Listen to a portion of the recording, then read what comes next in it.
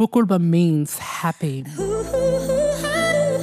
Word Up, bringing you the diverse languages of Black Australia, one word at a time. Kinagay, Birluin, Walter, Kalang, Badjili, Ngalungir, Bambach, Jiangye, Injamara, Guram, Mijal, Raipiri, Ngaraguche Nama, Gani Warangong, Munyip, Domaninialka, Wakaniniana, Wardadowia, Ngundingi Dangan, Wukuk, Kuwayu, Delkup, Diepa. Murpuk.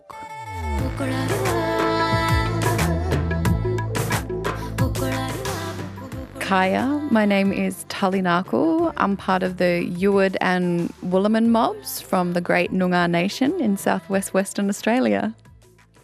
I grew up very deeply entrenched in my blackfella side of the family, so there was always Noongar intertwined in everything that we said to each other, how we related to each other, and it's something that always sort of pings with me, especially because I've moved to the East Coast, that whenever I see a Noongar or even Kimberley mob, because all of our words are interchanged, that I use a word from over there which I don't get to use much here, and it makes me feel at home in a really beautiful way. I think the beautiful thing about reclaiming language and using it in everyday speak is it feels like it connects me to who I am in a way that English just doesn't seem to. And it's like as soon as I use words in language or speak to other blackfellas in language or use language words, there's an instant connection and I feel completely grounded and like I'm my complete self. In terms of my journey with talking and speaking in language, it was always just around my extended family. Most of my cousins and my aunties and uncles, we all kind of know the same kinds of words, obviously, because of everything that has happened. We hold on tightly to those, words and phrases that we do know and flip them back to each other, back and forth. But if I had to say that somebody really inspires me in terms of language, I would say that Kylie Bracknell is somebody who I'm just in awe of. I mean, she wrote a whole Shakespearean play using the Noongar language, and I'm getting chills as I talk about it because I think that is such a beautiful way to reclaim that. And she's doing such brilliant work in bringing that back to a lot of the mob who have lost a lot of the language words. So she's definitely a huge inspiration and continues to do a lot of work around revival of language, especially for my mob. The first word that I want to share with you today is Wirran, and it's actually a word that I have only kind of recently learnt, but it's one that keeps sticking with me because it means spirit.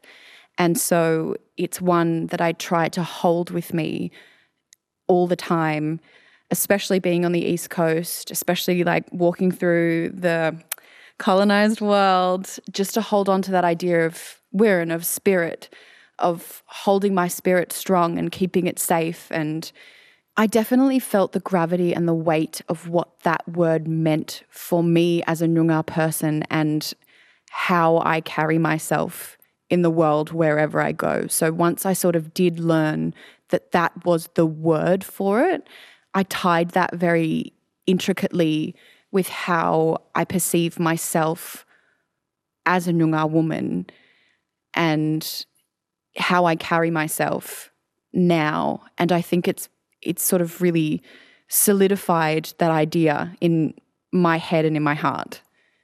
Listening to it every time it calls me back home to country and just going with that. So I hold that very near and dear to my heart.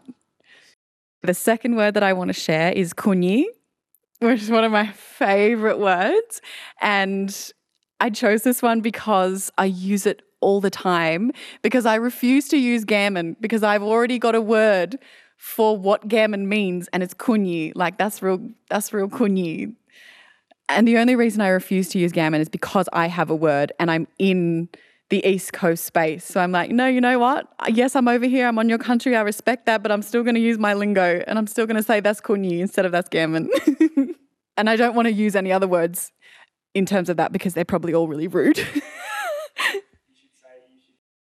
The third word that I want to share is the word ana.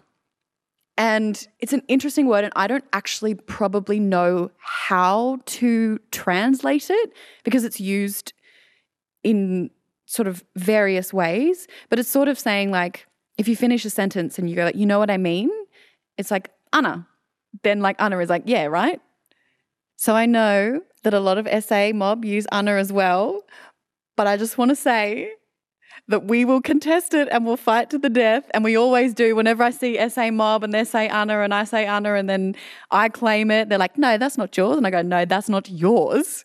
And we'll just fight about it. But at the same time, like, we use it in the same way. And I think that's a beautiful thing, that we have that shared cross-cultural connection in that way, and that I can go to South Australia and I'll say ana and they'll be like, hey, you blackfella or one? And that sparks up a beautiful connection that I didn't know I was going to have necessarily. So yes, I know that it might be contested. I get that, but I'm a claimant for us Noongar mob because we use it all the time. So my name is Tali Narkle. Thank you for listening to me ramble on. I'll catch you mob later, Anna. Word Up, bringing you the diverse languages of Black Australia, one word at a time.